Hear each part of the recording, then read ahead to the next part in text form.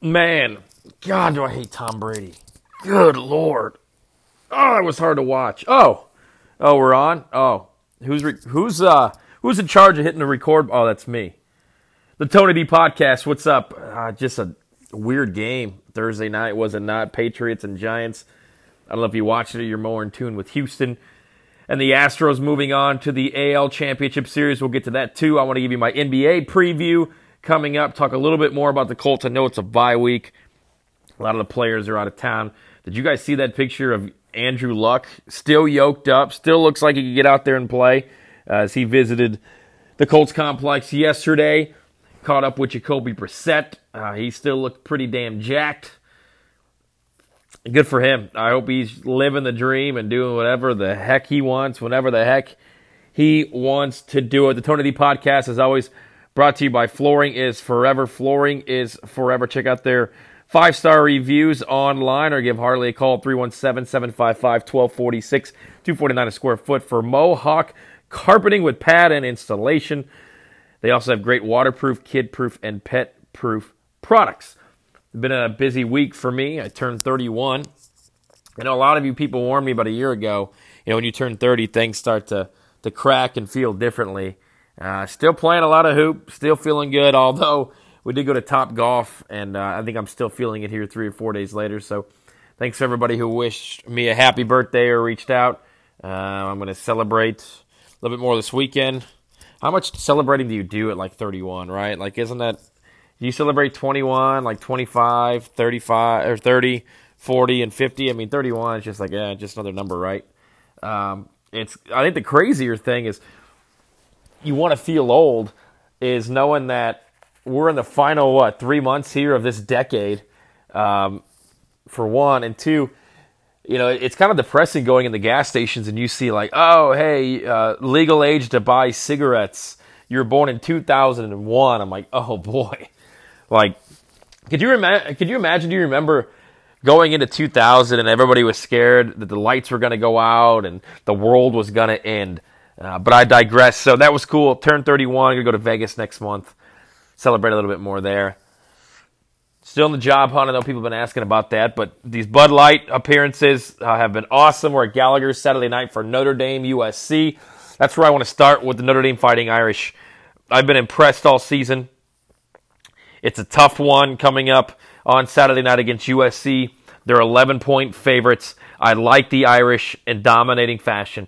I think that they are going to continue to have to win big every week to prove that they deserve to be inside that college football playoff discussion.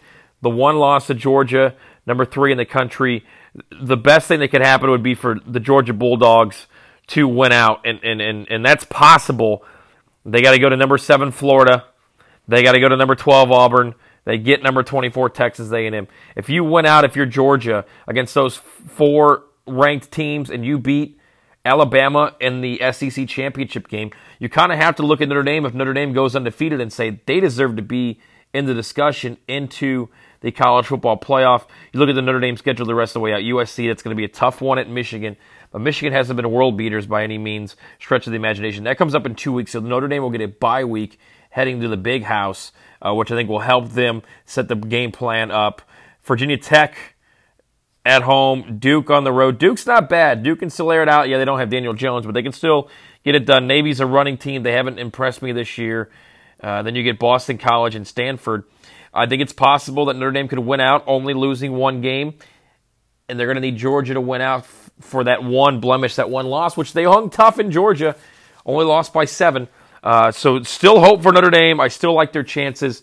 Definitely a big bowl. They'll get in one of those New Year's Sixes if not, but still an outside chance depending on how things fall with Alabama, with Georgia, on if Notre Dame can make it into the college football playoff. All right, basketball is here. I'm pumped.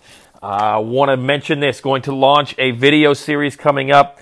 So if you get a chance on Twitter, follow at On The Bubble. It's called On The Bubble. It's my buddy Kyle and Jared. We're going to be doing a weekly, probably twice a week, video series talking about the gambling aspect of college basketball, what we like. We'll be on the road. I know I'm going to be going to a bunch of games. So if you're into gambling, which is huge in Indiana right now, as we know, because it's legalized, I think it was $34 million in the first month was brought in to the state of Indiana, or was betted, if that's the word, back and forth. So you have to stare at my ugly mug, which I understand is probably not something you want to do, but we'll make it fun. It'll be enthusiastic, energetic, and we will talk about college hoops gambling, and everybody loves winning money. So we'll keep rolling with that. That's going to be fun, and I'll try to have some funny props. It's going to be kind of set up like some of the shows you've probably already seen, but have a little bit more local feel, local tie here to Indiana, and I think we'll be pretty good. I'm a decent college basketball bettor. I know Kyle is too. I really like to dive deep into those small colleges, the Iona Gales of the world, the Portland States, the Weber States, those type of schools. I like to dive into those. So hopefully we'll be able to win some money together. So follow them on Twitter. Also, as always, subscribe to the podcast, the Tony B Podcast, with the most original name out there. And we'll continue to have fun. You guys know I love to do this. I like to talk, obviously, and I guess hear myself talk. So, all right, the NBA. Pacers back. About to play 2 games at home in the preseason. I'm excited. I've talked about this before. I think that this is a really good team. I have them picked 3rd in the East with 50 wins. 50 wins, going 50-32. Depending on when Victor Oladipo gets back, I think he's going to be back sooner than later. I'm not going to make any predictions or timelines. Really, only anybody knows but him. But I do think that Victor's going to come back strong, healthy, and this is a good team. You've got Malcolm Brogdon, who's going to be a leader. I'm so excited to see him in a Pacer uniform. You've got Sabonis in a contract year. If he can elevate what he did last year, he's going to have a chance to make the All-Star team. Miles Turner learned a lot over the summer playing with Team USA. Stay consistent. Keep the defense off the boards. T.J. Warren, man, that dude can shoot. We saw him, put up 30, some clutch shots against the Kings last week overseas. I really like Warren. And once Victor comes back, I think T.J. O'Connell is a good pickup. There's just good pickups. There's good players that know their roles on this basketball team. And I think, barring any injuries, there's no reason why this team can't flirt with the 50-52 win mark. I've got them at 50. I've got them 3rd in the East. The Bucks with 56 wins are going to be number 1. The 76ers with 54 wins will be the 2nd seed. And then the Pacers should have home court advantage with 50 wins. I'm high on the Heat this year as well with Jimmy Butler. I have them at 47 wins at the 4 seed. Celtics, 46 wins. The 5 seed, the Nets, 45 wins, the 6 seed. Then I've got the Pistons and the Hawks making the playoffs from the East out West. You guys know I'm a James Harden fan. I like the Rockets. They're going to be the number 1 team in the West. I think the Western Conference this year is going to be must-see TV. You've got so many good teams with obviously superstar caliber players. Rockets as the 1 seed. Clippers, Nuggets, Lakers, Jazz. I'm really high on the Jazz. That's the toughest place to play in the NBA. Portland is right there as well with 50 wins. Warriors are going to be right there depending on when Klay Thompson gets back. But you still got Steph Curry. Can D'Angelo Russell slide into that point guard position and give quality minutes, play as well as he did last year with the Nets? I got the Pelicans sneaking in as well. I think the Spurs, for the first time in a long time, are going to be on the outside looking in. I know you still got DeMar DeRozan, but you've got Aldridge on the back end of his career. Obviously, it's always tough to pick against the Spurs and bet against Greg Popovich, but I think this may be the first time in a long time we don't see them make the playoffs. I'm excited for the NBA season, as you guys know. Big NBA fan. It's so balanced, it seems like, for the first time in a long time. The East is pretty balanced. The Bucks being the best team with the Antetokounmpo, but the 76ers are right there. I think the Pacers are going to be right there. Pacers, so many underrated moves that they made. I'm really high on this team. I hope the city rallies behind it. And I think come December, we're going to have 2 really good professional teams here in the Circle City of Indianapolis, where the Colts are a great team. They're going to be favored in almost every one of their games the rest of the way out. Maybe not that Monday night game. Maybe not in Houston. But the Colts have wonderful football games. We saw them play so well in Kansas City last week. They had the opportunity to slow down Patrick Mahomes, which is what they needed to do, and they did.